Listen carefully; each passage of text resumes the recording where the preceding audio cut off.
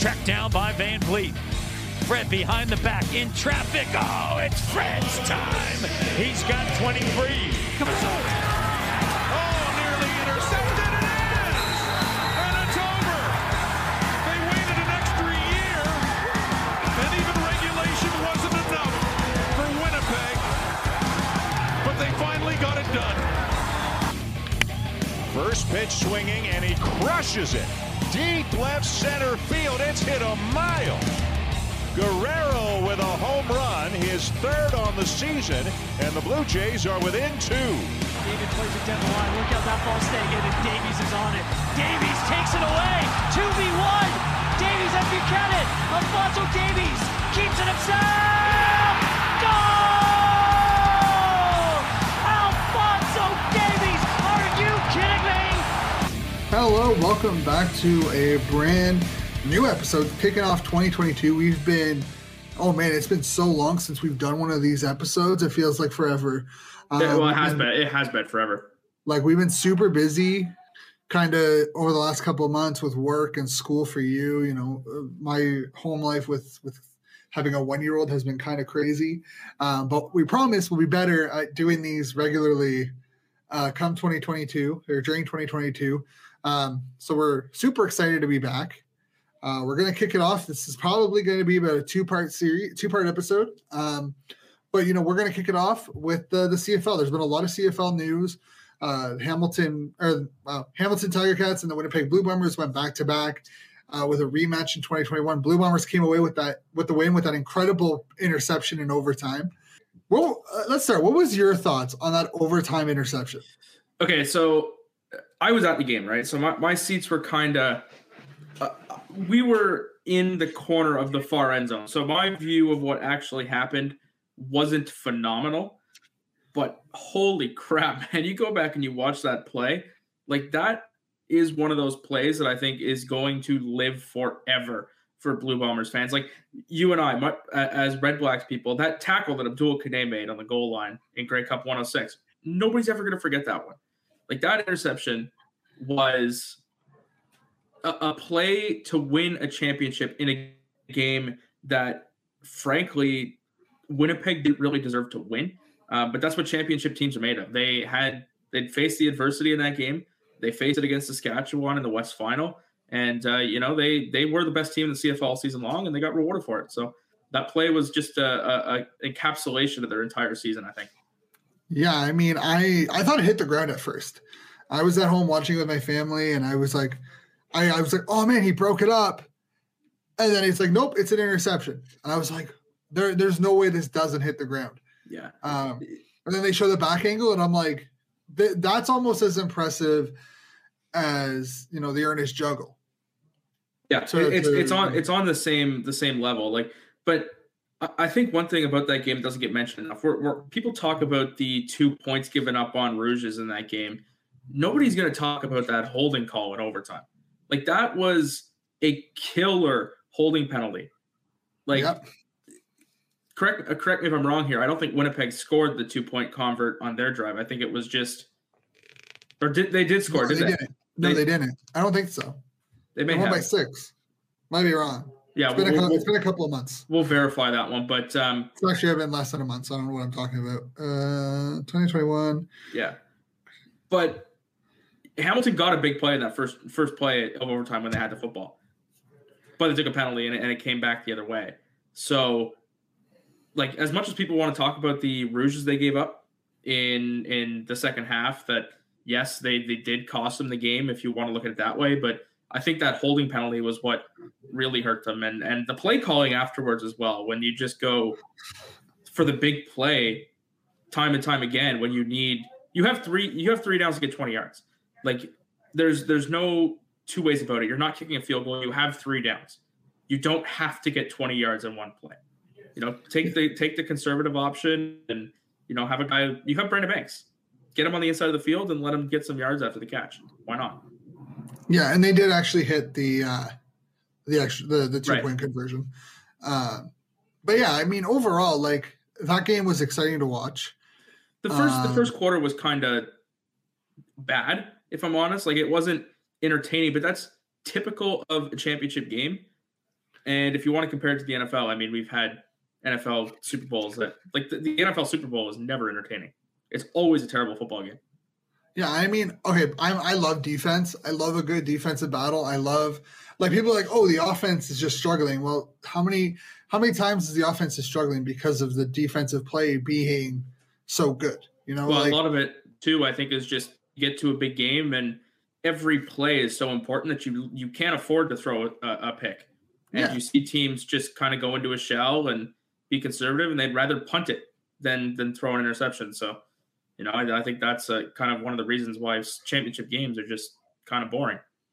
Yeah, overall, like they start off boring and they'll get exciting because they realize, like, how much it means. You got to take a chance if you want to win. Yeah, I mean, that's just how it goes. But it kind of, you know, it ended the season that everyone was excited for. You know, we didn't play in 2021 or 2020. Everyone's like, okay, are we going to play? You know, what's going to happen? We had a 14-game season. And they did it. They pulled it off, got through it, had the championship game, and now we're focused on 2022. God, did they ever thread the needle, though, eh? Yeah, like, I mean, hey. Grey Cup happens and the whole world goes to shit. Hey, you know what? They don't ask how. I mean, they do, especially for this situation, but, like, it was just done. That's all that matters. It got done. It's ready to go. But we're off to 2022. The two teams with the worst records, the Ottawa Redblacks and the Edmonton Elks. Oh, you better watch it, Shane. It's been a year. You better get that right. I think there's people who work for the CFL that still struggle sometimes. So. You know what? I want to say on that front, I actually thought that'd be very difficult to kind of, you know, get writing it out of my system. I haven't done it. As soon as I switched to Elks, I was fine. I haven't messed it up once. Yeah, I think writing is different than speaking. But even in speaking, I found it pretty easy to.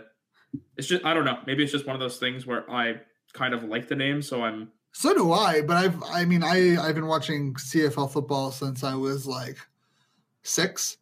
Yeah. So like that name is so ingrained that, like, trying to get used to calling it the Elks, sometimes you slip. That's just how it goes. But, you know, Edmonton Elks, the Ottawa Redblacks, whole new coaching staff, whole new GM, whole new front office for both teams. Ottawa brings in a guy that hasn't been a GM in the CFL. Edmonton brings back a familiar face. Two teams going in opposite directions in terms of their GM search.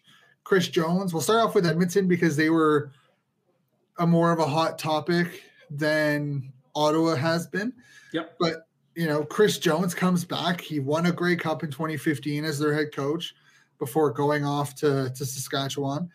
I don't know how I feel about bringing Chris Jones back, but I will say I love the hiring of Geroy Simon. Yeah. I'm not going to say that I love the hire of Chris Jones.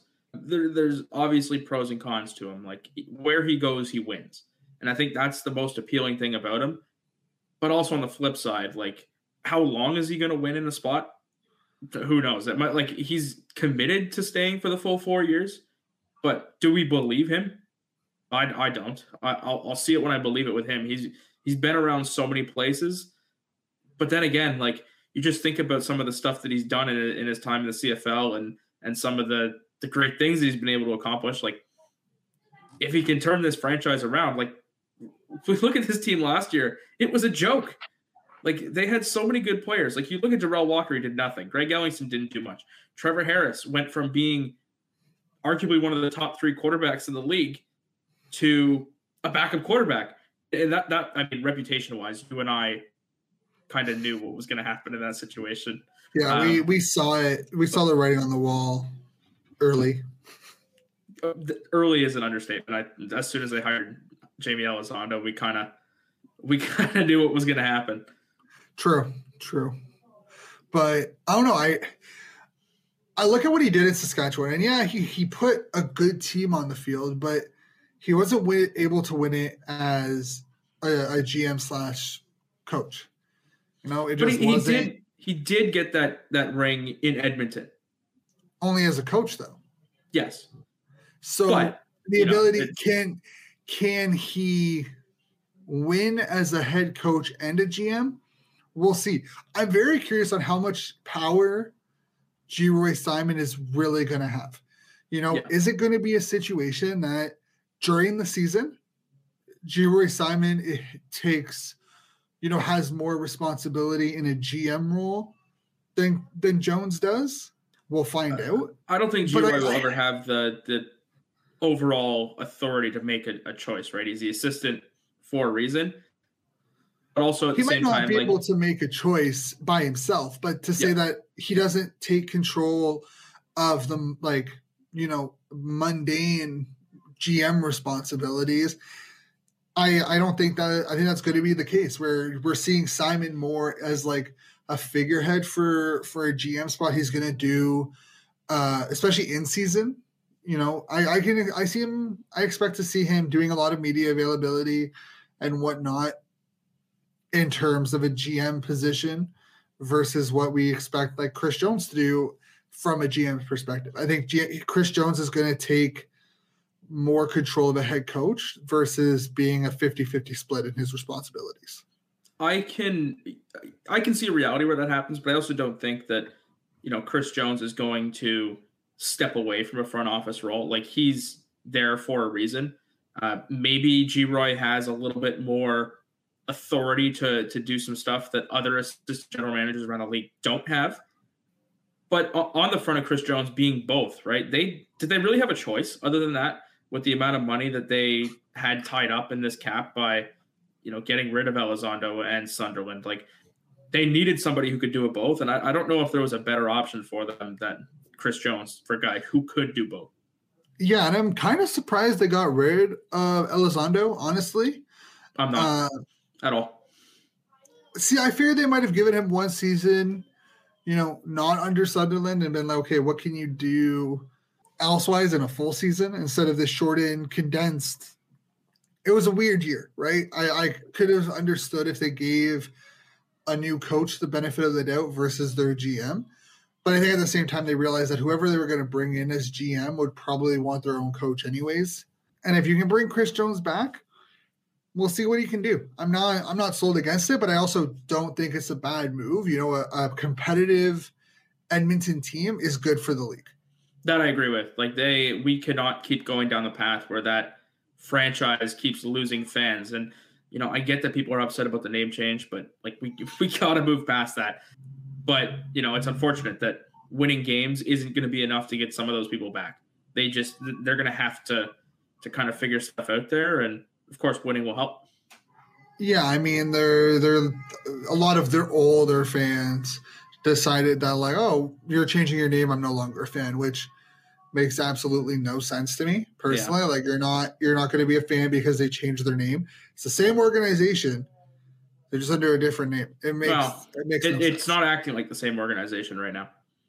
No, that's very true. Before I moved to Ottawa, they released 11 players shortly after Chris Jones was named head coach and GM, and two of those players are friends of the show, and Derek Dennis and Jonathan Rose. I think we've both been pretty adamant that both of them coming to Ottawa would be ideal. From a fan perspective, from a football perspective, I don't know. Rose might be a touch tough, is what I'm trying to say. Oh, I mean, in the secondary, but I don't expect them, but it would be nice. I want to pull up that article. There was a couple of other players in that were released. Most of them, I think, outside of Dennis, James Tuck was one of them. Most of them were free agents. Yeah. In February, so they just get an early free agency. But Sir Vincent Rogers, James Tuck, Marty Edwards, those guys. Even Chris Kasher. There's a lot of guys that I think a lot of people were surprised and were expected to be back in the green and yellow next season. There's a lot of them, though, that I'm not surprised. Like Sir Vincent Rogers. I feel so bad for that guy because it hasn't worked. This is 2 seasons now where he just couldn't play football.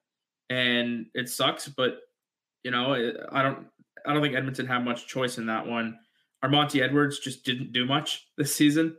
And some of the other ones, just that team was so bad. It's hard to find out who exactly didn't do their job.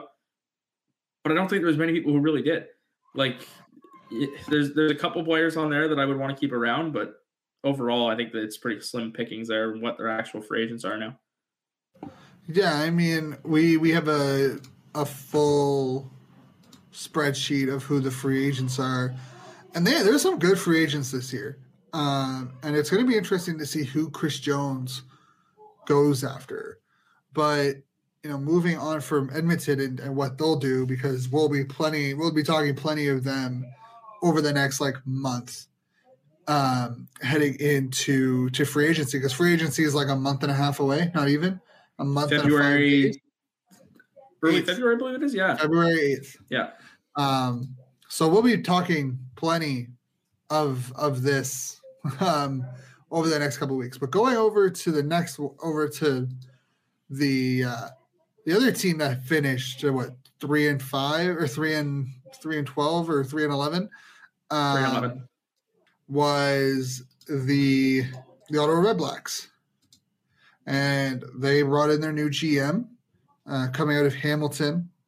Can't remember his first name. I'm blanking on his first name. Sean. See, I thought it was Burke. I thought it was Sean Burke, but I'm like, no, that's a hockey coach. You're gonna keep thinking Brian Burke. I've done it. I've had to Google his name just about every time I've written it. I thought it was Sean, but I'm like, no, that's a goalie. Like, what? Yeah, every single time I've written his name, I've had to Google what his first name is. Yeah, that's understandable. But yeah, I don't know how I feel about this. I mean, clearly what he's done is, in his role has worked for Hamilton. We didn't have a massive chance to talk to him. It was just the presser that we've done so far. But from what we have heard from him so far, he seems like a very, humble person. He seems to know that the day-to-day football, he's not coming from a background of, coming into the CFL as a coach and working his way up to a general manager, right? He came in through a different route, and he's worked his way into being in football operations. So I think he's been accustomed to kind of surrounding himself with people who are knowledgeable about the game, and he's taken, bits and pieces of what they tell him, matched with, what other people are telling him, and coming to a conclusion kind of thing, right? So I think that ultimately it's not a bad hire. We don't know much about what he can do in terms of being a general manager, though. So it's really tough to point to previous experience and say, didn't work here, so why would it work here? You know what I mean? So I think this is one of those ones where you're just going to have to wait and see what he's able to do and what the roster looks like on opening night. Yeah, and it's going to be really interesting because Ottawa has a slew of free agents. Yep. Some big ones in the secondary, a couple of fan favorites, Don Uwamba, Antoine Pruneau, Abdul Kana. Is it Kana or Kane? It's Kana, right? Kana, and then Randall Evans in the backfield. Micah Alway as a line, he became a fan favorite. Mark Cordy is so underrated too. That is a name that they're going to want back. Who? Mark Cordy. See, sure, bring him back. Not as center though. Yeah. Oh, you can if you can get him back at guard, I think you're happy. Yeah, I can't. I felt bad for him because I'm like, you are being put in a position. And he still played really well. To be fair to him, he was the unanimous most outstanding Canadian on the Red Blacks. It's saying something about. No, I think it is because there was some good Canadian talent on the field for them this year. To a certain extent, but I mean, I like Cordy. I don't like him at center. I thought it was stupid to even put him at center. I don't understand. It would have been less stupid if you had a center. See, I feel like Zott would have been a better choice at center versus maybe that's hindsight though, or even Pickett. But I mean, I was on that train the entire year. I did not like Cordy at center. I did not agree with it. I thought it was a bad decision. But Jones is in for his work in Edmonton, but we know what he can do. I see what you're saying. But Burke, we don't know what he can do as a GM role. Can he bring back a lot of these guys? I think Kenny Stafford, RJ Harris, Nate Behar, and Anthony Coombs should all be back. I don't know if Flanders or Gosling should be back, but you look at their free agents, and a lot of them you can make arguments outside of their O-linemen, and even then, Rogers and Catalina, I would be okay bringing back. Honestly, I'm not going to lie. But with the big thing with Burke is the amount of free agents that Hamilton has. Yeah. Also, I want to mention too, you mentioned Gosselin. He's already been re-signed. Has he? I haven't checked. I was looking at our spreadsheet and it has not been updated. So for people listening, if you go on our website, you can actually find all of the pending free agents for a team. We let you know if they've been re-signed or if they haven't. And we also have all the players they have signed to date on there, and we update that every day, basically. Yeah, see, it was just easier for me to open up the spreadsheet because I was already on Google Docs, and I was like, oh, I'll just open it because I figured you would update that as well. No, but that's actually wrong, too. There's a lot of players on there who didn't end up being free agents, which I thought was weird, but it is what it is. But we can't talk about the Red Blacks and not talk about the job that Jeremy Snyder and JM Edmed did. And, you know, it's really unfortunate that JM's no longer with the Red Blacks. I sent him a text when I found that out, just told him, like, you know, you're a great dude. You're gonna catch on somewhere. Somebody's gonna appreciate you. And, you know, that's a great person that is no longer a part of the organization. And I think that's part of the cruel reality when you do something like this, that, you know, a lot of the front office tumbles afterwards. It sucks because, you know, that's a great person. I think Jeremy did a great job while he was acting as general manager for the couple of months there. He got some serious contracts done. Like, that's going to be underrated. Like Lewis Ward, Richie Leone, Devontae Dedmon was re-signed, Avery Williams. The one thing, yeah, I mean, he did work, and I was kind of surprised that they didn't actually decide to maybe give him a shot at like a 1 year, kind of like, okay, let's see what you can do. But at the same time, I could understand why they wanted to go in a different direction. They wanted to bring in new faces into the organization. So I could see why they went that way. But yeah, I mean, what these two did were huge. Yeah, I don't think that any Red Blacks fan should be underestimating the job that they did. I also think there was serious consideration of making Jeremy Snyder the general manager of this football team. But I think when it came down to it, I think they thought that Burke brought a little bit more experience. I think they thought that, you know, he would be the guy that would work the best with this organization. And I don't think that's a slight against Jeremy Snyder. I think that Burke just brings everything that they want. That's fair. And I mean, I really dislike the CFL transactions page. It's terrible.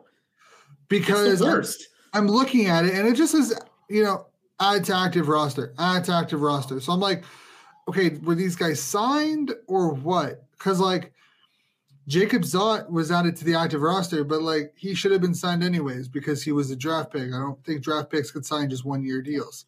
What I can tell you is Jordan Smallwood was added. Andrew Pitt, like I'm so confused on, you know, Cleon Lang was added to the active roster. Does that mean he's signed? Like the last player that the Red Blacks have officially signed is LP Barassa. Yeah. And that was November 30th. Yeah. So like Lewis Ward was added to the active list. So like I'm so confused. I don't know what like I don't know how it works. That could mean Brendan Galanders, Jared Fernandez. Yeah. These were all active. Like, I don't know. These are all active December 14th. So I don't know if these are guys that like include pending free agents and this is who is, you know. If I had to guess what it was, I would say it's probably contracts being restructured or any slight thing about a player that is changed. Because I believe the technicality is if you restructure a contract, it's technically like a new contract that they've signed. Yeah, I'm not sure because some of them are like added from injury to active roster. And then there's just some that are like add to active, like action, add to status, active roster. So I'm really confused on if people have signed these contracts and they are now just like being added to the teams, or I'm so confused. What I will say is the best place to get all of your information is on our website. True, but if we can't get activated, like this should be the most up-to-date information for people to get their information, for us to make our jobs easier. It's confusing as all hell. So yeah, because like did Jacob Stott sign? Did Jordan Smallwood sign? Did Cleon Lang restructure his contract? My assumption is restructured a contract, or they were added to. I don't know if they still have the. Like, I know that there was a bunch of Bombers who tested positive afterwards, and that came out. Perhaps maybe they're still doing that. There's like parts of it where it's like add from active 2022. So like, are those future contracts? I am so confused. Freaking Tom Flacco. I got some good pictures of that guy though, so I believe it, but I'm just so confused. Anyways, back on to whatever rant we were on before. So yeah, I mean, it's going to be interesting for both these teams. I mean, they're not the only teams that are going to go through massive changes. So it's going to be interesting. Personally, I think this offseason, there's a lot of moving pieces. Hamilton is going to be a very interesting one.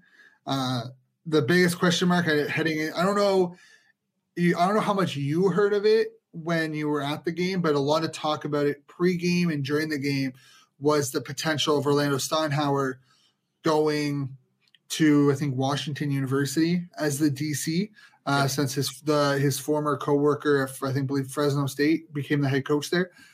And a lot of people were up in arms, like we're worried about him leaving. And then he ended up staying, and he signed on as a new role plus head coach with Hamilton. So that's huge. I mean, it keeps some familiarity.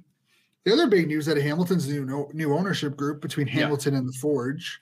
So that's huge for Hamilton sports. Yeah. On the we can start with the I guess we'll start with the new ownership structure. It doesn't seem like a whole lot has really changed. I think like they've formed the new group. I believe it's Hamilton Sports Group, or I believe Hamilton Sports Group. It's HSG. Yeah. So I don't think much has changed on the Tiger Cats front. I think this is a bigger move for Forge. I might be wrong on that, but Bob Young is still there. So I see that a lot of Tiger Cats fans are still, happy with the way things are going. And I think it's a good way. Like we've seen it with OSEG, right? Where a team or, multiple teams are owned by the same entity. And I think that it can kind of elevate them. We've seen it with MLSE as well. The Raptors kind of went from being a bit of an afterthought compared to the Leafs. And then when they were competitive, they became on par with the Leafs. And, for Steinhauer sticking around, good for Hamilton. Like it's tough to keep your coaches around, especially with this coaching cap. That's why it sucks so much. And they really need to get rid of it, or else they're going to lose good coaches. But, good for them to keep this guy around. He's been phenomenal for them. He's taken them to 2 Grey Cups. Now he's just got to get them over the hump and win one. Yeah, and I mean, it's going to become extremely hard for him to do it with the amount of quality free agents that are going to be leaving. It's the same thing with Winnipeg. They have a lot of quality free agents. But the big thing, moving into the free agency period that happens on February 8th, you can catch all your free agent news with us because we'll probably be doing something that day for at least a couple of hours. But the big thing is Jake Maier re-signing in Calgary. That puts and that trickled into, according to Justin Dunk of 3 Down Nation, Calgary has asked or has started to talk to Bo Levi about restructuring his contract again. And I don't know how you feel about it, but personally, I wouldn't. I've already restructured my contract. Why are you asking me to restructure my contract when you signed me to this, when I've already restructured it once? I put out, people already know my feeling on this because I put out 5 bold free agency predictions this morning. It'll be Monday morning by the time people are listening to this one. But I think he's gone. I think we've seen the last of Bo Levi Mitchell in a Calgary Stampeders jersey. I think that asking him to restructure his contract this time after you've just re-signed his replacement, I think he's had a great run in Calgary. I think, obviously, he's had a great run. He's been one of the league's best quarterbacks with one of the best winning percentages of all time of any quarterback in this league's history. Like his play there has been second to none. But they've made it clear that he's not the future, right? It's almost like they're preparing to move on from him. And even if he does sign, we'll be back in the same situation next year. So there's an Eastern Conference Calgary right now. There's Stampeders coaches, there's ex-Stampeders players, and a pretty good team in the Eastern Conference that I think was a quarterback away from probably competing with the Winnipeg Blue Bombers last year, and that's the Toronto Argonauts. Yeah, and I mean, you know what's kind of funny is that I'm pretty sure Henry Burris was the same age or around the same age because Bo Levi's 31.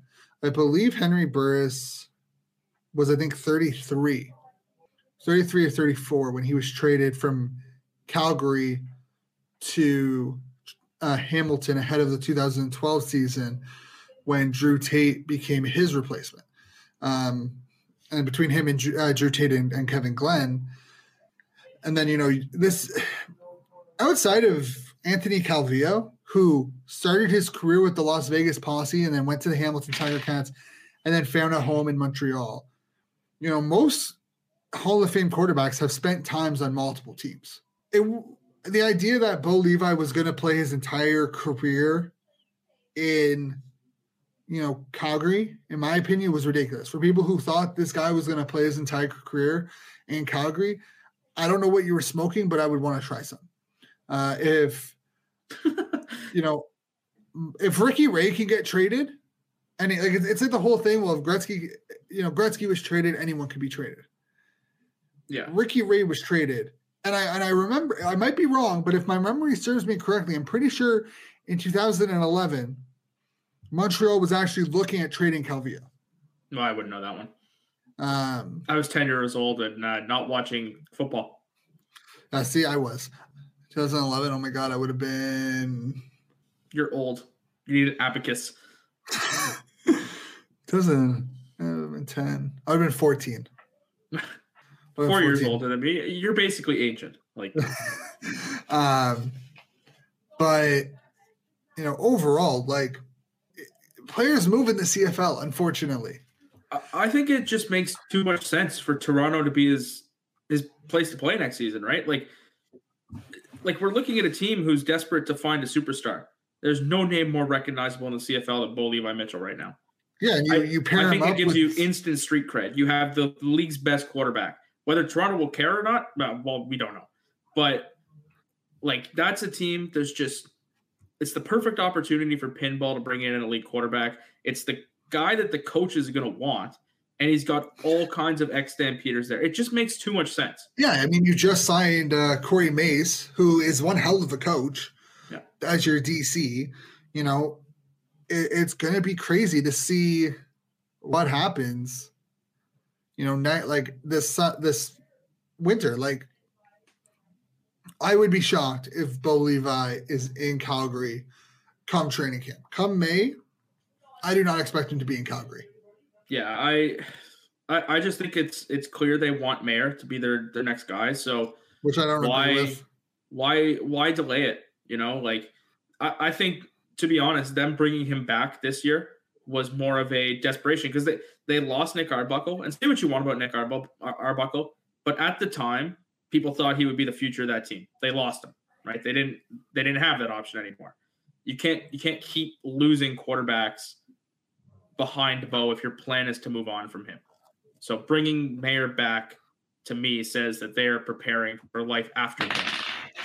Yeah, and I mean, personally, I think Ottawa would that would also be a splash. You really want to Ottawa has two, unlike Edmonton, where it's clear that they need to win and that they're going to do their best to win. That's why you brought in Chris Jones. To be a contender in 2022. Ottawa doesn't necessarily have that kind of pressure. You just have to commit to either development or winning. You can't be in the middle, which I think Desjardins was kind of in the middle his last two seasons in Ottawa, where he was like, we want to develop, but we also want to be competitive. if Ottawa wants to be competitive, as much as I like Caleb Evans, and I'm a huge Caleb Evans fan, I was rooting for him in training camp. I thought he has CFL starter caliber potential. But if you're competitive, there's no other quarterback in the league, if he is available, that is better than Bo Levi. That's true. But you have to – I think there's also a factor of weighing the pros and cons. I think Caleb Evans is very similar to Vernon Adams to me, right? He has the same running ability. He has the big arm. He likes to stretch the field, and I think he can. If you give him a good offensive line and a couple of weapons, I think he'll be a really good quarterback. The question is, do you want to spend the big bucks on Bo Levi and surround him with perhaps a little bit less on the offensive line and a little bit less in the weapons department? Or do you want to give 24-year-old Caleb Evans an O-line of his dreams and a couple of really nice toys? I don't think you can go wrong with either, to be honest. I think both are really good options. But, it's Sean Burke's choice ultimately now, and Paul LaPolice, of course. I mean, I think it's also how you want to sell it to the fans, right? You can bring all the weapons. You can bring in, good O-linemen, but you can't necessarily, as much as like Evans, like how are you going to sell Evans and Duck Hodges as playoff caliber quarterbacks? Well, people think Duck is elite. Yeah, I don't get that. How are you going to do that when you bring in all this talent, right? And your biggest problem has been your inability to find good, consistent QB. I think would fans be willing to buy into it is the big question. Because you have to. Ottawa has had two bad years. There's a lot of fans on the fence, including myself. I have season tickets. I've had season tickets the last couple of years. I don't know if I want to renew because I'm sorry, the on-field product isn't worth going to. The games aren't worth going to when you're getting blown out. The last home game was the blowout against Montreal. And that's where you have to make these decisions, unfortunately, is how do you sell it to the fans? And if that means spending the big bucks to bring in Bo Levi and Mitchell, it's just like how you did with Henry Burris. You had to sell the fans on something. You went out, you got Henry Burris, and you sold the fans on it. I think it's fair. I think there's an element of wanting to please the fans. But I think you can do it both ways. I think if you go out and you get Bo, you get the fans to buy in from the beginning. But if you don't win games, they will leave again. That's just how sports works. If you come into the season and you say, okay, we're giving the reins to Caleb Evans and we're going to surround him with the best talent we can give him. And sure, maybe the fans don't buy in as much at the beginning, but if you come out and you win football games, I don't think people will care. In terms of they won't care that you don't have Bo. You just have to commit one way or another. You have to commit that, okay, we're going to commit to Caleb Evans. We're gonna surround him with as much talent as we can, but it's going to be a developmental year. He's 24 years old. It's going to be his first full season in the CFL because, let's be honest, I don't care what kind of rookie is going to succeed in that kind of environment. So you commit to him being like, okay, we're going to develop him. He is going to be our quarterback. We are going to develop him. We're going to surround him with as much talent as possible. But if we don't win games, that's okay. I think that's all fans want. Yeah, if you go that route too, we always do this. We always talk about the Red Blacks a little bit too much. But if you do go that route, I do not want to see, from a me standpoint, I don't think the best route to go would be two young quarterbacks. We see it even between like Lewis Ward and Richie Leone last year. It's a perfect example. In that game where Ottawa would have beaten Toronto if Lewis Ward didn't miss 3 field goals. Lewis Ward missed the second one, and he was all upset and frustrated on the bench, and Richie Leone was telling him jokes to try to get his mind back into it. I just think having a veteran quarterback to go alongside Caleb Evans, potentially a guy like Matthew Schultz, or even O'Connor. Yeah, a Jeremiah Mazzoli, which we can get into because I don't think he's going to be signed next season at all. Yeah, we'll get into that a little bit later. But I think a guy that can sit him down on the tablet and say, "Tell me what you're looking at," and then we can get through that together, and we can get you to the point where you can be the quarterback that leads this team to a Grey Cup again. Yeah, and I mean, unfortunately, I know we talk about Red Blacks, but I would what we're getting out of Chris Jones. You know what to expect out of every other team. I don't know what to expect out of Chris Jones in the quarterback department. Does he stick with Arbuckle? Does he get Mike Riley is apparently on the table now? That's not surprising. Michael Riley, our bad. Michael Riley could easily be another trade bait. So yep. But you know what to expect out of Chris Jones. He has a track record in this league. It's the same with Montreal. It's the same with Hamilton, Toronto. There are players, there are people in front offices have a track record in this league. So you kind of know what to expect. These teams are going to push for competitive. Ottawa is that one team where they've had 2 really bad years. You're basically getting a rookie GM. You have a choice to make at quarterback. Because realistically, outside of, arguably Hamilton and Edmonton, but even then you have Arbuckle, and that's kind of the idea. Arbuckle's most likely going to be the starter. Hamilton, it's Evans or nothing between the two of them, in my opinion. I think it's either Dane Evans and Toronto. Yeah, I think they're convinced on Bethel Thompson. I don't think they're going to break a bank for the quarterback. I don't think they're going to reach out. Ottawa is one of those teams that can go either way. Yeah. Ottawa can go full-blown quarterback heavy, spend the big bucks on a quarterback, or they can spend their big bucks on everyone else and go, inexpensive quarterback and be a development year for the quarterback. So, yeah, I know we're talking about Ottawa a little bit too much, but it's not like the storylines aren't there, and it's not like it's not going to be there in a month. These storylines going to follow Ottawa for the next month and a bit. It's going to follow them into the season. Unfortunately for other fans, that's where it is. There isn't many storylines with any other team. One of the more interesting ones, I want to flash to the Tiger Cats really quick. Dane Evans said he's testing for agency. Yeah, so that's not surprising. But that is an exceptionally difficult situation for the Tiger Cats because you don't want to go into free agency not knowing who your quarterback is going to be. It's tough for them because Jeremiah Masoli isn't an option at this point. If he's unvaccinated and he can't go play games out west, let's remember the Grey Cup is in Saskatchewan. Yeah. If he came back as their starter and they went to the Grey Cup, who's their quarterback? It's not Jeremiah Masoli. So what's the point? Why would you sign him unless he gets vaccinated, which might happen, but that is not right now. The last we've heard. So,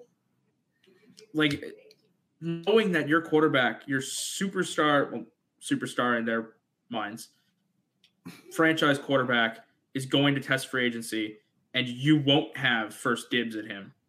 That is really tough. That's really tough to swallow. I think we talked about Toronto being a landing spot for Bo Levi, but Hamilton could just be as likely. I think Toronto could be. I think Toronto's actually going to be a player for Dane Evans as well. I mean, why wouldn't they? Right? They're the 3 teams that should be in play for Dane Evans are Edmonton, Toronto, and Ottawa, and Hamilton, obviously. But they own his rights right now. So if Dane Evans were to sign with Ottawa, for example, which I'm all for because I would absolutely cackle at the Evans duo. But let's say that happens. Do they go after Bo Levi or Michael Riley? I don't see a world.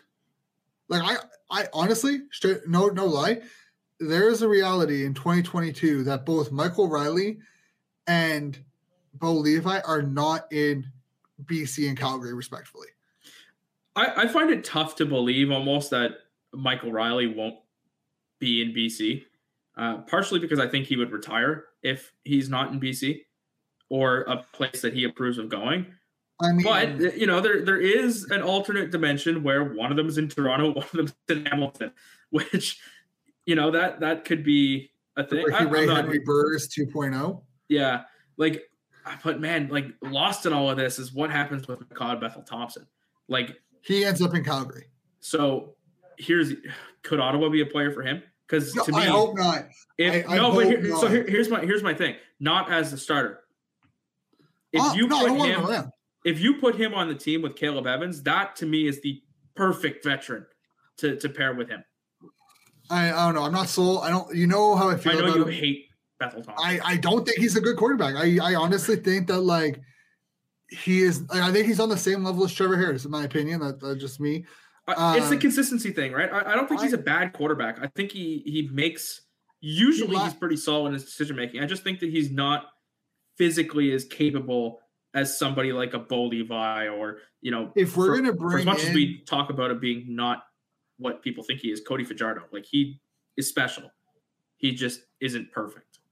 Yeah. I mean, we were right not to put him in the top 3 heading into the 2021 season. I'm not going to lie. We were right.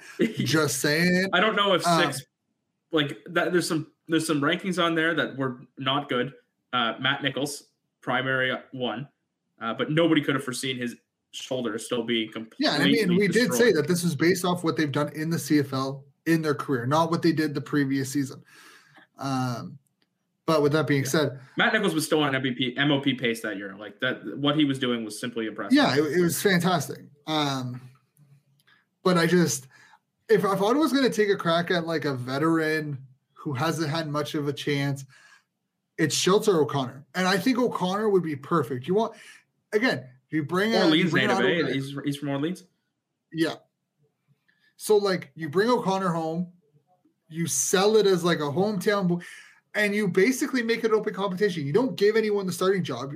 Allow them to win it. If O'Connor wins it, that's great.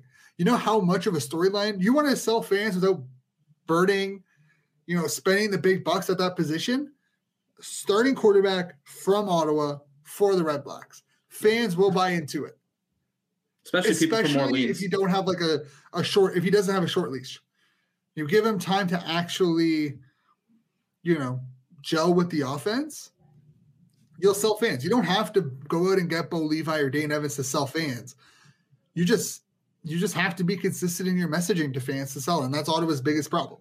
Yeah. Same with Edmonton. Like if Edmonton won, and I think that's the problem with Toronto. Toronto cannot afford to have a bad year. There's so many storylines that we haven't touched on yet. We are most definitely going to over the next couple of weeks. Like we haven't talked about Montreal. Hey, if you want more episodes, just let us know in the comments. Shoot us a message on Facebook, Twitter, through our website. Let us know that, hey, we want more content. We'll definitely work on creating more content. But before we head off, because we're talking about 50 minutes about the CFL, we do have other sports to talk about. Top 5. I know you released your top 5 bold predictions earlier today. Yep. I agree with a lot of them. I agree with I think almost all of them. When I was reading it, I'm like, yeah, I could see this. What are your 5 players that are heading free agency that you think will be in a different color uniform come training camp in May? Bo Levi Mitchell's not a pending free agent, but he's one of them. As I wrote in that piece, I have Simone Lawrence going to Saskatchewan, which that pissed some Tiger Cats fans off. I believe it. The thing with that one is Simone he's going to be 33 next year. He won the most outstanding defensive player in the East this year. He was a CFL East All-Star. He was a CFL All-Star. Hamilton's window to win a Grey Cup is probably closing, especially if they lose Dane Evans. So to say, like, he might stick around. I know he loves Hamilton, but he might have to look elsewhere to get that ring. And I think Saskatchewan is a perfect fit because they are kind of light on the linebacking core. And I think if you want to talk about passionate fan bases, I think Hamilton's one of them. They live and die with the Tiger Cats, but Saskatchewan is just the same.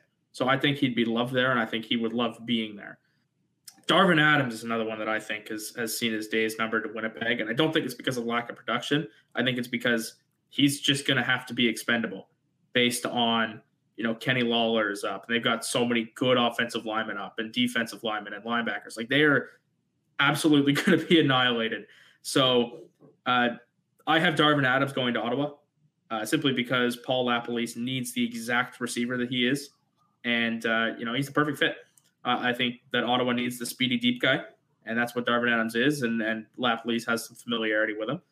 I had 2 more guys going to Ottawa, actually. I had they're all Blue Bombers, and that was one of my things. I had one of Johnny Augustine or Brady Oliveira going to Ottawa because I need a running back, both of which are Canadian and capable of starting. And I also have one of their 3 Canadian interior offensive linemen, Michael Couture, Drew Desjardins, and Patrick Neufeld. One of them will end up in Ottawa. I mean, that those are solid lists. You know, my 5, I think, is going to surprise a couple. I don't know if that was 5 or not, but I think it was more than 5, but it got 5 points. Sure. So I don't believe he is signed yet, but if he hits free agency, and I don't think he will because he's from Calgary, Sean McHugh, former Argos, I think he did re-sign. Let me just double check that. He's in Calgary currently, correct? Yeah. I don't remember. Currently unsigned. Okay, so he hasn't re-signed yet. He is currently unsigned. Cool. If he hits free agency, I actually expect him to go to BC. You know, I think if you keep Michael Riley, you want to keep him upright, right? He's been hit a lot in BC. I think, you know, that's a place that would need interior alignment. Don't get me wrong. I love him in Ottawa, but I think he's wearing a BC jersey next year. My other guy, this one's going to hurt a lot of Red Blacks fans. Antoine Pruneau. I think his days are numbered in Ottawa. And I'm completely in agreement with you. The last 2 seasons, he does not look like himself. The injuries have started to pile up for him. Justin Howell is just as good. There's also, you know, and kind of going into my third one is Tunde Adeleke. I think he slots in where Pruneau was. Ooh. Okay, people are gonna point at us. I'm gonna give you a couple more afterwards because I can't stand that we're just going Red Blacks. It's just because he played for Carleton. You know, that's the only reason why. Like, he played for Carleton. Ottawa seems to like Hamilton connection with Burke. I think if Pruneau ends up leaving, he is the perfect replacement. He has a history with Burke. He has a history with Ottawa. I can't really – it makes too much sense to say that if he's not in Hamilton, it doesn't make sense for him to go to Toronto or Montreal. Just everything seems to point to either Ottawa or Hamilton for him. My other one, though, I mean, Montreal fans – are going to possibly hate me for it, is Pruneau goes into Montreal. Would they hate you? I think that would be a fantastic signing. See, I don't know. I feel like some people like him, some Als fans like him, some don't, but I think Pruneau goes to Montreal. I think that's a player they can sell to their fans. He's a local product. I think Pruneau heads home. That's my quote, is that if he's not in Ottawa, he's going to be in Montreal. Another guy that, you know, I think is going to make some waves in free agency if he does hit is Adam Bighill. Yes. You know, I believe that, you know, this guy could turn out to he's a Hall of Fame player. I think Bighill goes back to BC. Just a feeling that you know, he could go back to the orange and black. So that's where I'm expecting him to go. And, you know, hitting Hamilton a little bit again. I think Ted Laurent ends in Calgary. I think Ted Laurent goes to Calgary. They need interior linemen. Yeah. It just seems like the perfect fit. And kind of a wild card, Stanley Bryant heads to Hamilton. Whoa! Because they need a left tackle. Wow. I think, you know, that could be a place where he ends up. And, you know, just fan favorite, Derek Dennis signs with Ottawa. That's I'm going to manifest that into happening. I do not care. I'm throwing another name out there. Who? Micah Alway will not be in Ottawa next year. See, don't tell me that. That's going to piss me off. I love Micah. He's a great dude, but I think that's Eau Claire's spot next season. I think so. On the front of Saskatchewan, I think there's big 3 linebackers going into this free agency. You got Adam Bighill, you got Simone Lawrence, you got Micah Alway. One of those 3 is going to Saskatchewan. I'm almost certain of that. Well, it's actually I think it's going to be Lawrence, but it could be Alway. Well, that's the thing, is that they have Dion Lacey, who's a free agent at the moment. But you could, you know, you re-sign him, because we were having this chat with a fan of ours in our DMs on Twitter. And he asked, because he was talking about the article that Frankie wrote. He asked about, outside of Simone Lawrence, who do you think Saskatchewan should look after? And my response to that was, a player like Micah Alway or Don Uwumba. Deion Lacey kind of took over that middle linebacker role. When Larry Dean went out with his Achilles injury in training camp. And yes, they've had a lot of injuries in between then, but could a duo or trio of that features Deion Lacey, Micah Alway, and Simone Lawrence be a Grey Cup? That would be unbelievable. That would be the best linebacking core in the CFL, bar none. Yeah, but it's Saskatchewan, so it's a possibility. But I don't think, because he asked if we thought Larry Dean would be back in Rough Riders, and I'm like, personally, no. I don't think Deion Lacey is going to be back in the CFL until like July. Coming off Achilles injury, I don't know anything about his medical reports. I don't know where he's at in his recovery, so it's kind of hard to tell. But I would assume, the average recovery time for an Achilles is like a year. It's like a torn ACL or a torn MCL. It can take up to a year. And it's not football, so it's not exactly the same thing. But look at Erik Karlsson. You guys never been the same player since. So you just kind of never know with these things. Yeah, and same with Matt Nichols. His recovery time was a year, and you look at him, he was never the same. And that's the risk with these big injuries. So as much as I like Larry Dean, I don't think he's going to be back in the league. But with that being said, we've talked a lot about the CFL, and we will continue to talk about the CFL. We always do. But, we always go over. To be fair, this is the CFL is what started us, so I feel like it's fair that they get a majority of our show. But we're going to take a quick break. When we're back, we have Rosenthal being fired from the MLB Network for his comments and his towards MLB Commissioner Rob Manfred. We will talk a little bit more about the MLB lockout as well, dive into some of the NHL stuff going on between the postponements in Canada and the Olympics. So stick with us. We'll be right back. And we are back. Thank you for joining us. This will be part 2. So if you haven't checked out part 1 of the CFL stuff, go do that. It's going to be in the description somewhere. But we're back for part 2, or the second half of this show, however you want to talk about it. We're going to jump right into the MLB. Breaking today, was Rosenthal being fired or let go by the MLB Network due to comments made about Rob Manfred stemming from a 2020 incident, or started in 2020. Is this going to be rag on Rob Manfred hour? Yeah, he's a piece of garbage. I think it is. I'm not going to call him a piece of garbage because I might want to work for Major League Baseball one day, but hopefully he's not doing a good job. I just don't. Ken Rosenthal is one of the grade A dudes in baseball. He's like the Bob McKenzie of baseball. He's more he's what's his oh my god, the Schefter? Adrian Wojnarowski. He's literally that. He's the baseball guy for that. If you say Ken Rosenthal, you go, yeah, the dude who tells me who signed where in baseball. Same with Woj. If it comes from one of those guys, it's true. It's true, and that's the good news is he's still doing baseball. It's it's such a mistake to let that guy go, because that's instantly that guy has a big following. People are already against Rob Manfred. People don't like him, and they've just given him another reason to not like him. Yeah, and I feel like MLB attendance has, COVID aside, MLB attendance has dropped quite a bit over the last couple of years. It's typical of the weaker teams to have small attendances, but it's been highlighted because Oakland has drawn 6,000 people a night. Tampa Bay has drawn 10,000 if they're lucky. So yeah, we're talking about teams that the Blue Jays finished ahead of in average attendance, playing in stadiums that hold 12,000 people for over half the season. It's a joke.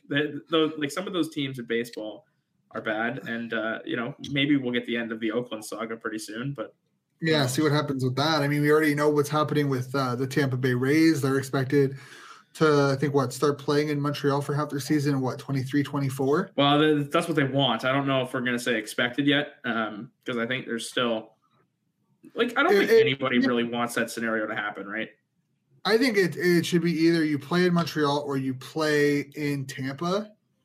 Like, I don't think splitting a season benefits anybody. No, but I mean, hearing the owners of the Rays talk, it sounds like more like, oh, we'll split it for a couple of years until our lease is up in Tampa, and then we'll move officially to Montreal. And I'm like, so make it your spring training. Like, oh, say what? Like, it's cool. We play our spring training games at the Trop now. All of a sudden, you have one of the greatest spring training facilities, by the way. True. You would have probably one like the greatest spring training facilities. Yeah, rip the roof off the damn thing and play outside. Who cares? Like, it's that stadium's it's a dump. But I mean, the other thing too is Montreal dump. Like the Big O is not a nice stadium. No, they need a new stadium. Have you ever been there? I've been there once, and it was for a tour. I was 18. Yeah, like there's some stadiums in the CFL that are a little ratty. Like McGill is one of them, but it has charm. McGill has so much charm. I hate it. I hate it. I hate the track. It's so charming. It's not a good stadium. Like, I hate it. The track is bad, but you cannot get a better location for a stadium. I dare you to find me a better location. Oh, the location's great. And it's just a quaint little place. Like, it's a great place to watch football. But you know, the Big O is a dump. That, like, there's nothing good about the Big O except the fact that the subway goes to it. Like, you're kicking the can north is really what they're doing. They're taking their giant pile of crap that nobody wants to rebuild for them in Tampa and just saying, okay, we're going to go to another giant pile of crap where nobody wants to build us a stadium in Montreal. Yeah, I mean, like, they should just tear down the Big O and then rebuild it. They should. I agree. Just do what they did with Iverwin and tear it down and rebuild it where it was. But they keep putting money into it. Like, it's scheduled for another big renovation, and that's where they're planning on playing a Grey Cup eventually. Which is stupid. Just tear it down. You'll probably end up saying it's like the whole. We're back to Ottawa, but like it's like the city of Ottawa putting $135 million into redoing Lansdowne in like 2012, and now having to put another $130 million. Now they're saying they're going to have to rebuild the stadium soon. Yeah, and I'm like, not soon, but like eventually. All because they didn't want to put. They knew that $235 million wouldn't be accepted. Then I'm like, okay, so you're putting in, $20 million more now. Well, now you don't have a choice. Like, politicians are dumb sometimes when it comes to these things. They don't have the foresight of being like. Oh, they do, but they just don't have to deal with it then. Somebody else's problem later. But anyways, back to the MLB. Like, you're talking about a sport, and now this lockout has probably ruined it for a lot of people.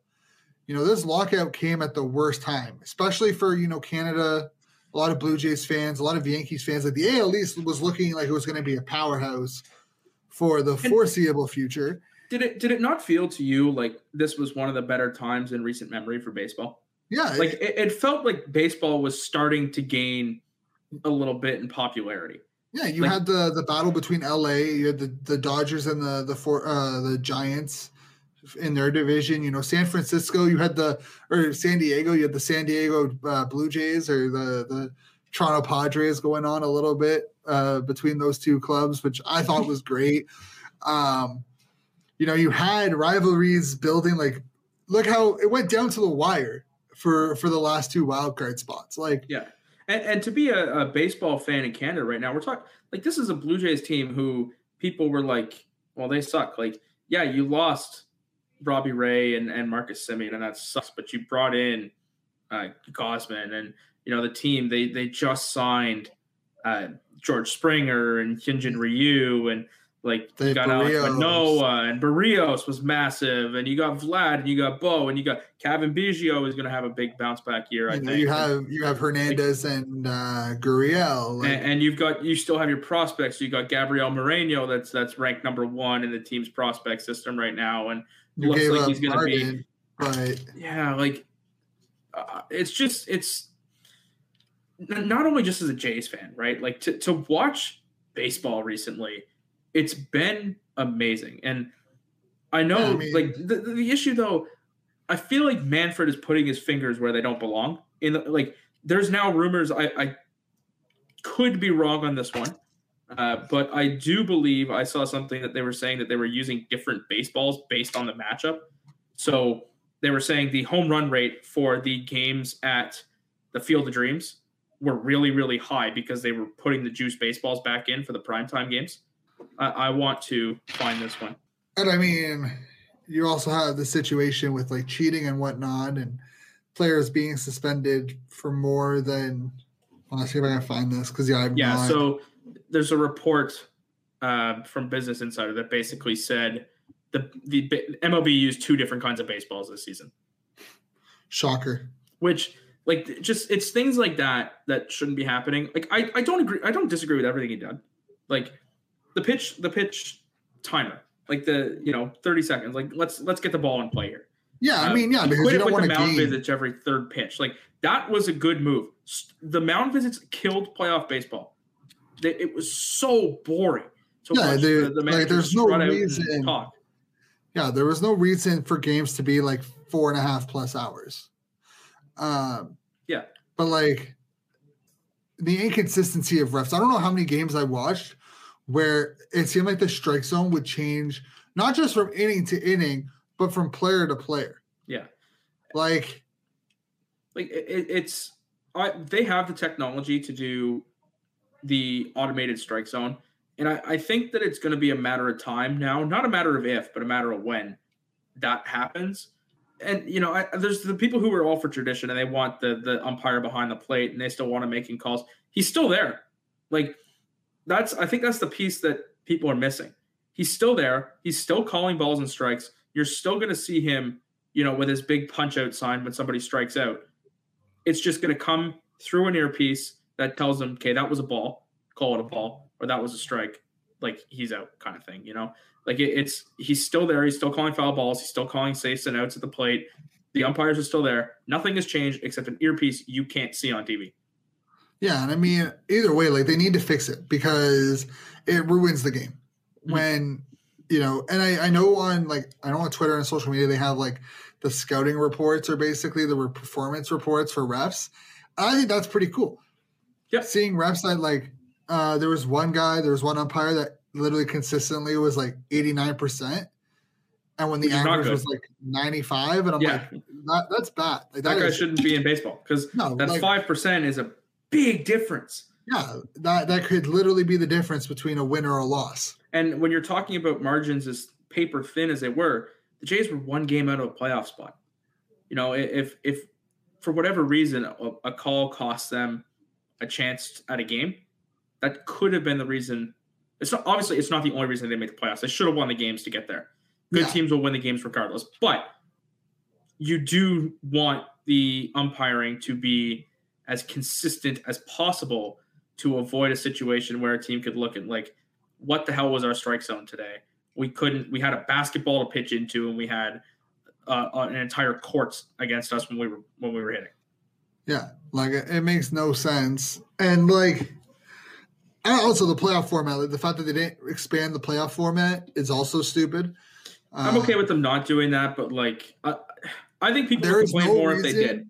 Why? 8 teams make the playoffs? Like, you have 30 teams in the league, 8 teams make the playoffs. That's a little bit ridiculous. It's tough too because you know what? Like, watching the Jays and what they did at the end of the season, can we honestly say that they wouldn't have had a really good chance to win the World Series? Think about it. The Braves had 88 wins. They had 3 less wins than the Jays and won the World Series. And a lot of the Jays' losses come early in the season. Yeah, when they're playing against the Yankees in Dunedin, where people are Yankees fans. They played, 20 home games this year? Every other game was an away game for them.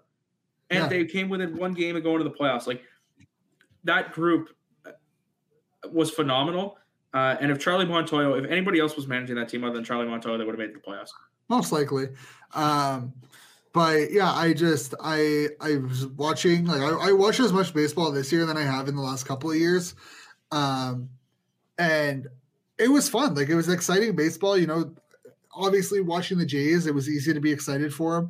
Huge Alek Manoah fan. I'm really excited. You're an Angels guy too. Like, everybody tuned in to watch Shohei play all season long. I watched more Jays games this year than Angels games, but that's because of the time difference. I'm also not going to pay to watch one team. I'm not going to pay $15. I'm not that into it. like I don't even watch I don't even pay for the NHL Network or the NHL Live, and I'm huge into hockey. Like I'm not going to do it. No offense, but like I don't have the time to sit down and watch like a 4-hour game at 10 at night. Do you know what? I want to say this too. You know what the big difference is compared to baseball today and baseball, let's say 15 years ago when it or even, 5-10 years ago when people were saying it was dying. They didn't have players that are, hard on their sleeve kind of guys like a Fernando Tatis or a Shohei Ohtani, who literally is just great at everything he does. People weren't like Vlad and Bo, what they were always just having a good time. Like every superstar was kind of like Mike Trout, where they just didn't say much and they were kind of really quiet. But those are the guys you need to help promote your game. So, I mean, if we want to put a CFL angle on that, we can too. I think we both know what the CFL needs to do in order to market a little better. But baseball's kind of cracked the code with this one. Yeah, with those young players. Ohtani, especially like you see the relationships between these players, like Tatis and Vladdy, and you see even like with Toronto, the Vladdy, Bichette, and Biggio trio, and just like Hernandez and Gurriel. Like you watch the players mocking Jordan Romano when he's crouching down before pitches. It's fun. Baseball can be fun. Okay, I know it's a boomer sport if we want to be technical about it here, but it can be fun, and that is exactly what gets the kids involved in it. And I mean, if you also add in like the home run jacket and stuff like that, like baseball can be fun. It can be marketable to younger people. It's just 10 years ago, people are getting beaned for that jacket. Yeah, it's ridiculous. But baseball is starting to evolve. It's starting to get with the times. I think single sports betting has been kind of forgotten in the last couple of months, but that's going to have huge implications come a lot of these 2022 seasons have huge implications. I'm really excited to watch how single sports betting does in 2022. I think we're probably going to promote more of it within Bodog because it's going to be huge. I'm excited for MLB, but honestly, though, it's not. They're saying that it should be a lockout. Like the lockout should be done come February. Like that's what they're hoping. They said that about the NHL back a couple of years ago too. Like it wasn't expected to take forever. And I don't know, man. I cannot see a world where baseball benefits from not getting on the field at spring training. Yeah, they need to be on the field at spring training. Like that's no doubt in my mind about it. You've got the positive momentum going. You cannot let it die now. Yeah, you have to. This lockout comes at the worst possible time. Yeah. But baseball is going to be interesting. That's going to be a storyline as we watch go further into January and early February, because I think pitchers are expected to report Valentine's Day weekend. Early February, yeah. Yeah, so that's going to be a storyline that we're going to follow over the next couple of weeks.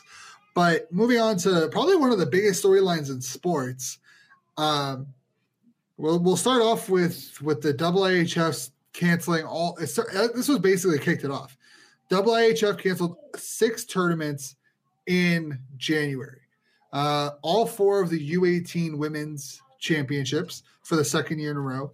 And then basically Division III U20 tournaments.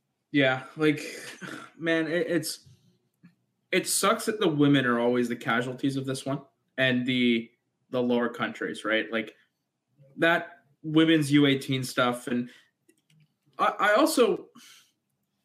just remembered the statement they put out. Did you read the statement that the IIHF put out? Which one? You'll know. They put one out regarding the cancellation of the women's tournaments. I'm going to read it because I know they put out 2. I don't think I read the second one. I read the first one where they were talking about when they originally announced they were canceling all tournaments in January. And I might have missed the one about specifically the women's tournaments. So I just have to scroll through Twitter here to find it. I didn't have it pulled up beforehand. But this statement, honestly, Shane, is one of the most ridiculous things I've ever seen. So this is from Luke Tardif, who's the president of the IIHF. And he said this is not a gender issue. This is a COVID-19 issue, which, first of all, like, sure. But they also at the time said that it was safe to play the World Juniors, which they did absolutely no preparing for. Yeah, that was just bad. He went on to say, I would ask in turn how it's fair to postpone all the top tier divisions and always to simply cancel the lower divisions. These cancellations have affected 6 tournaments, not just one, including 2 men's U20 events that critics seem to conveniently forget. And that's a quote. Like, I mean, but it's not wrong though. No, but it is wrong because he's talking about these 2 men's tournaments. There was 2 more women's tournaments that he didn't mention there.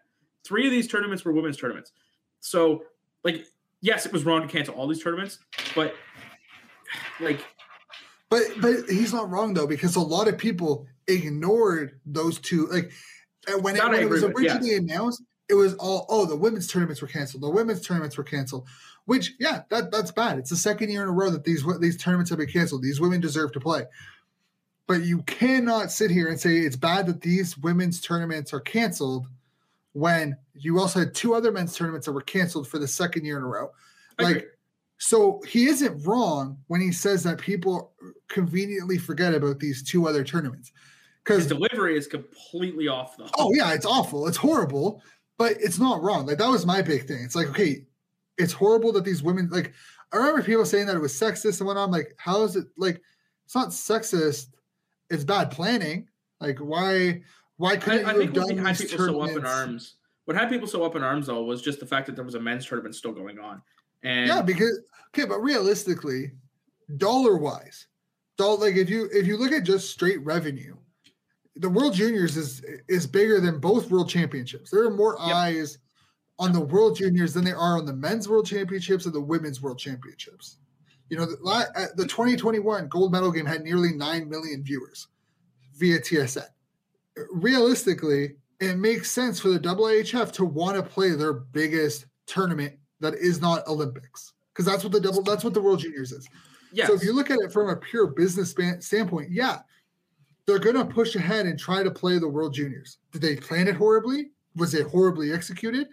100%. Oh, I don't think horrible begins to do justice to what they put on. To sit here and say that it was sexist and whatnot, no, it's business. Because, okay, realistically, how many people that are upset even realize there was a women's tournament to begin with in January? TSN doesn't air it. I think that's part of the issue, though, is the fact that, like, I saw clips from the most recent women's tournament, which I believe was 2019 now, and their broadcast solution, Shane, I don't know if you saw this. It's like one of those panoramic cameras that shows you the entire rink in one shot. Yeah. And that's their broadcast. But like, that isn't good enough. But that's how the U18s were up until a couple of years ago for the men. But like, I go to a junior A game in the CCHL, the Central Canada Hockey League. Nobody watches that. Like, the only people who are watching that are scouts, OHL scouts, like, and people's parents. They have commentary and they have somebody move the camera, like, at the very least. Yeah, but I mean, you can't. People who are comparing U18 women's who barely draws, you know, like, if you look at over the last five tournaments, I think their most was like when they were in Canada, they had 1,600 average attendance to a tournament that yearly, you know, just by TV ratings, hundreds of thousands of views.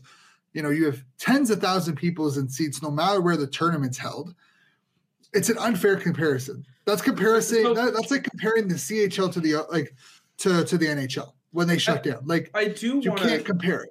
I do want to make the point, though, of I think if they would have said that they were postponing it and, like, at least looked like they were going to make an effort to reschedule this to when it was safe, I don't think there would have been such an uproar.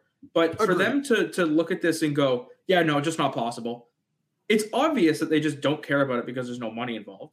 Like, 100%. That's all it is. But you can't grow women's sport. And we're talking about an international federation. Their bottom line shouldn't be the primary interest, especially when they continue to say that developing women's hockey is one of their top priorities. Yeah. Because that's clearly bullshit. They don't care. No, it's all hypocritical. Like, why do you only have the U8? Why do you only have a U18 tournament? Why don't you have a U20? Like, but I can't. I don't agree with people who are saying that it's sexist and that they're doing it because they're women. No, they're doing it because there's no money involved. Like, yes, let's be real. Let's not try to hide the fact that it's all about the money. If the U18 women's was anything nearly as important, like the only reason why the U18 men's was as important this year as it has been is because of Bedard and Wright and like McTavish, a little bit the of draft eligible players that no one has seen for the year. That's typically broadcasted too, I believe. Like they show at least a couple games. But it's also very shitty. Yeah, well, that's also like where they're playing. Like they played in the Dallas Stars practice facility. Yeah, like the arena's not good enough to have a good broadcast.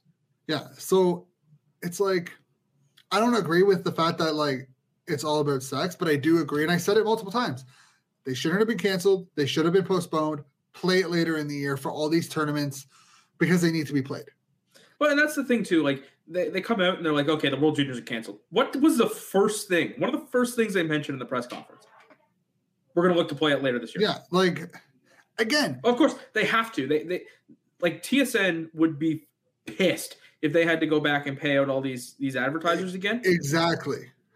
But like, if you can make the effort to reschedule this, you can sure as hell rework the women's stuff. You can get this other 100%. U8 or this other U20 tournament going eventually. 100%. Like, and I guarantee you, there's places in Canada, there's places in the US that would love to host these tournaments. Yep. 100%. So it can be done, but the idea that it's sexist and whatnot, it's not true. It's all about money. You know, it is, but I think that there's a bit of a the IHF has to be willing to make sacrifices at some point if they genuinely want to grow women's hockey. 100%. Like the IHF is not a good organization right now. If they don't want to grow women's hockey, just come out and say it. You know, like just tell us we're not worried about anything other than the bottom dollar. Like that's basically what they've told us already. Yeah, But I mean, a lot of people are also blaming the NHL for it. So the NHL had nothing to do with this. Yeah, but they're blaming that if the NHL wanted to grow the women's game, that they could, and it's like, well, yes, that is true. They could definitely do more than they are doing. Like the NBA is doing more. They come out and put their stance on it. I think they need to. Well, they need.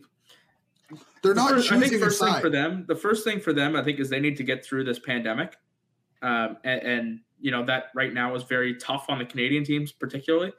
But once they get out from this, I think they need to do something to help get a women's professional league off the ground. I did some digging, and they have copyrights and trademarks. I saw that. So it's in the works, I would assume. But like, they also can't pick a side. They can't pick the Premier Hockey Federation, or they can't pick the Professional Women's Hockey Association. I would like to see them get, something going. In junction with some of their NHL owners, like they used to with the CHL, where like Toronto and Montreal and Calgary had teams and whatnot. Yeah, exactly. That's what I would like to see. Like the NHL can't pick a side. They're kind of in that, because if you pick one side, you kind of start alienating the other side. They've done stuff with the Pride. Like they have done stuff with that league, the outdoor game, and someone got seriously hurt, and then people started saying that it was bad because the ice condition wasn't good, and that was a whole different story. And then you have the All-Star game. Are never good for outdoor games, by the way. Not for midday games. Yeah. But then you have they have the some of the Olympic players part of the All-Star game. So they've tried to stay as neutral as possible. If both associations, in my opinion, need to work together before they can ask the NHL for help. Unless the NHL is like, hey, because realistically, if the NHL were to do some of their do their own thing, it would be done. The Professional Women's Hockey Association or whatever would be completely toast. Unless, some of the teams merged in. But, I think, we've seen it with the NBA and the WNBA. Like, the WNBA, it does not make a ton of money, right? I think people will be quick to point that out and be like, okay, well, they should just let it go. But I think it is important for the NBA to continue to be able to allow it to, exist. Like the TV deal that the NBA has, they ensure that a WNBA contract is going to be there as well. They provide money to the WNBA to help keep it keep it running. And and like I think that more and more it's becoming bigger and bigger. And I think the NHL could do something similar with women's hockey. It's going to be interesting. But moving, and this has all been a trickle effect, right? You have the U18s and the U20 tournaments being canceled, and it's kind of trickled into the NHL. It's been said multiple times. It's widespread news. NHL players are not going to the Olympics, and everyone should know my thoughts on that by now. I am okay with it. I don't think the NHL players should be at the Olympics. I have no issue with the owners being like, we don't want you guys going to the Olympics, but if you want to go, we'll accept it and we'll respect it, but we don't want you guys to go. So the NHL players aren't going. They're all upset. They're throwing tantrums and saying that they're except for Brad Marchand, who apparently is about to literally want to cut his contract in half so he can go. I don't know. Yeah, and there was an article came out like a week or two ago now with Eugene Melnyk, and 9 times out of 10 when Melnyk talks to the media, he puts his foot in his mouth, and it ends up being horrible. But this one was actually pretty good. He was asked about the Olympics, and he's like, honestly, I was not in favor of the NHL players going because as an owner, you lose a player, a big player at that tournament, it can derail your entire season. And that's what happened in 2006. Wasn't his comment something about he was okay with Canadians though? Yeah. His first comment, and this I think was a couple of months ago, was like, why would I want international players and like whatnot? Yeah, that was maybe he shouldn't have said that. That was bad. But again, another example of him talking to the media, just keep your mouth shut, Eugene, on that putting his foot in his mouth. But this one, he didn't say anything stupid. He was just talking about how like he believes that Hasek going to the Olympics, even though the team didn't want him to go, cost them a chance at a cup. And I think a lot of people are in agreement with that. A lot of people have come out and said that if Hasek doesn't get hurt in 2006, probably Carolina probably doesn't win the cup. Yeah. So like, the Islanders were in a similar boat with John Tavares, and like my thing is, what would happen like if you're the NHL realistically? Crosby, McDavid, McKinnon, Matthews, Kane, one of your big players gets hurt for the rest of the season plus the playoffs because they were at this tournament. Imagine what happens to your revenue, because people are going to be pissed. So. Yeah. I can understand why owners aren't going, weren't upset about it, but I think people forget that like the NHLPA agreed to this. If the NHLPA, the union that's supposed to protect players, wanted this to go, they could have forced their hand. So I'm actually just looking at, I'm trying to find the quote where Melnyk said his stuff, and I know, he said basically that he wouldn't let Erik Karlsson leave to play for Sweden. Unless all NHLers left and made the trip, which that may have been the piece that we were talking about just there. So it may not have been I'm not letting international players go, but you're not going unless everyone else goes. But either way, yeah, possibly. It's been a while since I've read the article, so my memory of it is not the greatest. He has a tendency of putting his foot in his mouth quite often. Yeah, honestly, a lot of things that he says, he should just not talk. He's not a good PR person. But what's your thought on NHL players not going to the Olympics? Like, are you happy about it? I think it's the right choice. Like, I don't know what else you can do. Like, you've already had so many games canceled and postponed that you're going to need that month to make up games. It's kind of just unfortunate that they can't go, because I was really looking forward to watching McDavid and Crosby playing the same team, and we're gonna see so many great players playing together, and now who knows who's gonna be on Team Canada? I bet you Owen Power will probably be there. Like, it'll be really cool to see what he can do. But that the Russian team's gonna be really good again. They're gonna win a lot of games, and Germany will probably be pretty good again, and I don't know. I'm interested to see about Canada and the U.S. because, Jake Sanderson, Tyler Clevin, a lot of these World Junior guys are eligible to go because I know Makar was originally selected for the Olympic team in 2018. but because of like school and whatnot, he wasn't able to go. So I'm curious on if that's going to play a factor for like a lot of Canadian and Americans who are in the NCAA. So, it's going to be interesting. But yeah, I would love to see who's on Team Canada. Okay, so I found the exact quote from Eugene Melnyk, and it is what we said. He said, we had only one guy going potentially for Canada. Why am I shipping players out? It would be one thing if they were going for Canada, if we had a chance to win a gold medal and they needed one of our players. So basically what he's saying is if Canada needed somebody to help them win gold, we might think about it. But if Sweden or Russia or Germany came knocking, let's be honest. Let's be honest though. How many owners have that mentality? Like there are I guarantee you that probably a lot of them.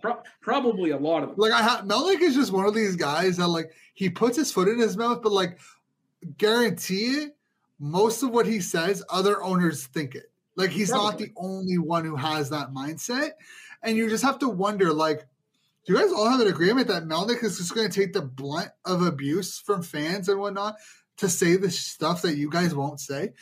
Like.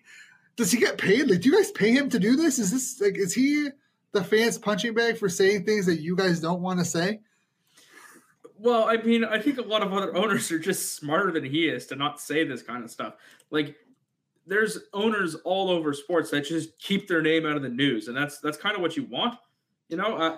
Eugene he doesn't like to do that. I think he just kind of likes to Google himself a little bit and say, what can I do today to stir shit up in Ottawa? Oh, basically. But I mean, to be fair, Ottawa fans kind of had their own fault for that, but that's a different story. Before we wrap up. Oh, Jesus, Shane. Oh, my God. What? I know what you meant by that. Oh, my God. What? Oh. I think we're thinking of two different things. We'll move on because I don't want to say what I think you meant, but I think No, say it. Say it. What did you think? Are we talking about the kidney here? Oh, the liver? Whatever it was? No. Okay. No. Okay. No, okay. So in I think it was 2013. So the year out, 2012-13, the year before Alfie's last season. There's a lot of talk about owners being active parts of their team. You had it with Philly, you had it with Detroit. It seemed like owners were becoming more and more part of their team. They were becoming more visible and whatnot across sports. It was like the height of craft in New England. And I remember a lot of Sens fans being like, "Oh, I wish our owner was more in the picture. Like we saw him more, we heard from him more, this, that, and the other thing." Maybe those fans want to take back what they said. Because I remember it being this huge thing where people were talking, literally being like, yeah, I would love to hear from our owner more. I think it'd be great that he's involved more instead of in Barbados for half of the season and whatnot. And we kind of got what we asked for. I almost ran over Melnyk at one of the last Suns game I went to. I was walking out of the tunnel from where we were sitting, and I looked back to talk to Robin about something. And as I'm turning into him, I almost run him over. And he is short. He's 5'6". He is a frail old man. Not going to lie. He is frail. I almost ran him over, but he's on the concourse walking around, like an average Joe. Realistically, if you didn't know what Melnyk looked like, you would thought that this guy is with his two kids. Yeah. He's just an old dude with his two kids. I think the craziest thing about this too, the liver thing, like that, when that happened, there was a rally in this city around the guy to make sure that, he would be okay. And people could get him, a transplant. And it was almost look at what this guy has done for this team and this community. And this guy's an important fixture to us. Let's help him out. And then here we are, a handful of years later, and people are actually wishing death upon him. Yeah. I think that's the crazy thing is that I'm not how messed up do you have to be to wish death upon someone over a sport? Yeah. People are legitimately saying that they wish that no one actually gave them their liver. And people are straight up being and that's what I thought you were wish saying. we I'm died. glad you said that you're not. I can understand joking about it and because people joke about that stuff and you can tell the difference between people who joke about it and are serious. And some of these people on social media are dead serious about how they wish he would, like, he never got the liver and he actually died. And it would have been so much better for the team. And I'm like, how messed up do you have to be to wish death upon someone over a sports team? Yeah. And like, you know, I'm not going to sit here and I'm not going to defend some of the stuff that Melnyk has done.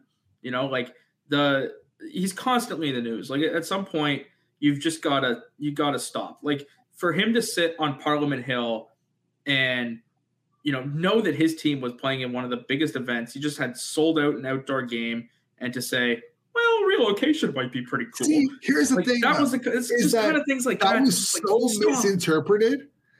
Like that was one of the, like, I remember reading that and going back and listening to the interview. That was one of the most misinterpreted and like misrepresented quotes of the 2017-18 season. But that's one of the things is, as an owner, you know, you should know how to speak to media. He was asked about the fan, because apparently, you know, we had an issue selling tickets and people coming into games and whatnot. And he's like, well, we'll try to make it work. And if it doesn't work and people can't come out, we'll look at relocation, which you cannot say that second part. Not at that time. You need to expand on it. You can't just end it there like he did. But if you listen to the actual question and listen to his response, it makes a lot more sense. But you can't just say, like he did, was basically be like, we're, you know, we have to look at all the options. If they can't come out, we're going to have to relocate and whatnot. And he just kind of ended it there. And that's where a lot of people started speculating. But like, if you actually expand it and be like, yeah, we have to look at like maybe moving in the city. Yes, that like, but like, I mean, he had to expand on it. He just kind of stopped. He could have been inferring that, but times. This is like, he just stops talking at bad times. You just to compare him to, you know, the other guy in the city, Mark Gowdy, you can tell Mark is much more filtered with what he says. Almost like he comes off as an approachable dude. You know, he's genuine, but also you can tell like his answers at press conferences are very rehearsed. Well, that's why he is the you know CEO. What's up. Exactly. But that's what I'm saying. He was also part of the original he's been like, ownership group of the Senators. So like, but like he knows what he's doing. It's just, I think Melnyk just doesn't give a shit. He's just at that point where like he's just going to say what he wants to say. He doesn't have a filter. This is my damn franchise, and I'm going to do with it as I please, kind of thing. Yeah. So before we wrap up, we do have a little bit of CBL talk. Quick note: we have 4 CBL players who have signed 10-day contracts in the NBA. You know, he wasn't the first, but he's definitely been the brightest, and he's been the brightest in the CBL for the first 3 seasons. Xavier Moon has kind of shined with the Clippers since he signed his 10-day contract. There's a couple of other guys who have played well, but this is huge for the CBL. Like, this is huge. People are going to point to the fact and just say, "Oh, well, it's just because COVID got them there." But these guys were in the G League. Like the CBL graduated. They've graduated a lot of players. I think between like the last season, I think they graduated like almost like 20 players to the G League. Yeah, like it's unbelievable. Like, you know, talking to Mike Morreale way back when we did, you know, just to listen to him talk about where he wants this league to go and what the expectations were at this point. Like, it just doesn't seem like anybody really thought they'd be where they are right now. Yeah, you know, I mean, you're coming into next season. What are they now? 9 teams? 10 teams. 10 teams. They've added 3. They have the Newfoundland Growlers, which by the way, Montreal Alliance, and then the Scarborough Shooting Stars. So they're up to 10 teams in 4 years. Can we talk about how infuriating 2 Newfoundland Growlers? Yeah, Newfoundland Growlers, and they're both the same colorway. They're both the same logo. It's very European. It's very European soccer club, eh? Yeah. I mean, I'm also not surprised because like you already have that brand. You already have like it makes sense because you already have the brand built up. You don't really have to rebuild a brand. You have the Newfoundland Growlers Hockey Club. You have that brand associated with that community. It makes so much sense. You know what though? Like the fact that they've grown at the rate they have, and you know they've graduated as many players, and now they got guys in the NBA, and they're gonna bring in a whole bunch more Canadian talent, and it's gonna be eventually like to the point where this is one of the premier basketball leagues in the world. Like we're already starting to see it where they're going to the BCL Americas. I haven't really been paying. I think Edmonton is 1-1.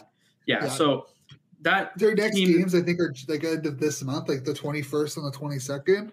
That team they lost to, though, I believe that is the team that is filled with like guys like Michael Beasley. Yeah, like, former NBA players like these. But I believe it was also a close game. Like it's not like they're getting absolutely routed. Canadian basketball is getting put on the map a little bit, and it's great to see because there's some great talents here. U Sports has some really freaking good players that don't get noticed. Yeah, I mean U Sports is a completely different situation because who knows what's going on with their season. I think they're stopped until like the 24th of January, and they're not even allowed to practice because of what's going on in Ontario. And I feel so bad for U Sports. But overall, like the CABL, we're going to be covering a lot more. Hopefully, we'll be at the games. At least one of us will be, hopefully. We also have, basketball coming up in Ottawa. There's a lot of Ottawa sports, so you're going to probably notice a lot more Ottawa sports. It's just what it is, man. We're just located in Ottawa. CFL content is coming out at a breakneck pace. We're wrapping up here, so I want to say absolutely massive thank you to our writing team. Those guys are literally like a unbelievably big part of what we do. Without them, we wouldn't have been able to achieve half the things that we achieved this year. So to those guys, like we cannot express to you how grateful we are. Also want to say thank you to the people who have been sticking around, read our stuff, listen to our stuff, interact with us on social media. Those people have helped us grow as well. And we're back doing podcasts now, and 2022 should be our best year yet. And I 100% agree. Great enough, Shane. What we started in 2020. We started our podcast started in April 2020. We survived through no CFL season. We've worked our way up this year briefly, but I think 2022 will be the year we take off. Yeah, I hope so. And then 2023 will be even better. 100%. I mean, again, guys, as we wrap up, if you want more content, if you like listening to our talk, let us know. We started off with 2 shows a week. We dialed it back down to 1. But if you guys like the content, you want to see more of it, reach out, let us know. We will create more content if you guys want it. And I think I have like 5 articles on the go. Yeah, you had a Team Finland one going for the Olympics, and then that's done. That's in the trash now. Yep, I have a Ottawa Senators one going. I have I'm working privately. Like I have like 3 AMI docs that I'm working on because there's so much to do. But I'm also ADHD and can't finish anything that I put my mind to. I'm also not a writer. Okay, like this is where I excel at. That's why we have editors. That's true. I.e. me. True. That's very true. We'll figure that one out. But guys, thank you all for listening. Again, if you haven't checked out part 1 of this episode, head on over, do so. It's all CFL talk, so you will want to listen to it. Thank you all for checking out. We will be back here with a brand new episode Wednesdays for now. If you want more, obviously let us know. We'll work it in. But Wednesdays at 10 a.m., you can find us wherever you find your podcast, Spotify, Apple Podcasts, Google Podcasts, Anchor, and everywhere else. You can also find us on YouTube at 12 p.m. on Thursdays. That will be when the episode drops on YouTube. Follow us at 13th Man Podcast, 13 Man Sports on Twitter, on Facebook. Our Instagram is being whacked, so we deleted that. We're still working on getting that fixed up. So that should be something, but maybe not. We'll see. And then follow myself at Shane _ I don't even know your own handle anymore. What the hell? Oh my God, it's been so long. You always made fun of me for changing it so much, and then here you are. You can't even remember your own. I haven't changed mine. I just forgot it. I haven't said it in so long. It's Shane _ RY13. Frankie, it's in his thing. If you see it on YouTube, you'll see it. But if not, it's Frankie _ Benvo. Oh, follow us on TikTok. We have one of those. 13 Man Sports. So give us a follow there. And yeah, we will catch you back here next week with a brand new episode. Stay safe, guys, and enjoy the sports while we can.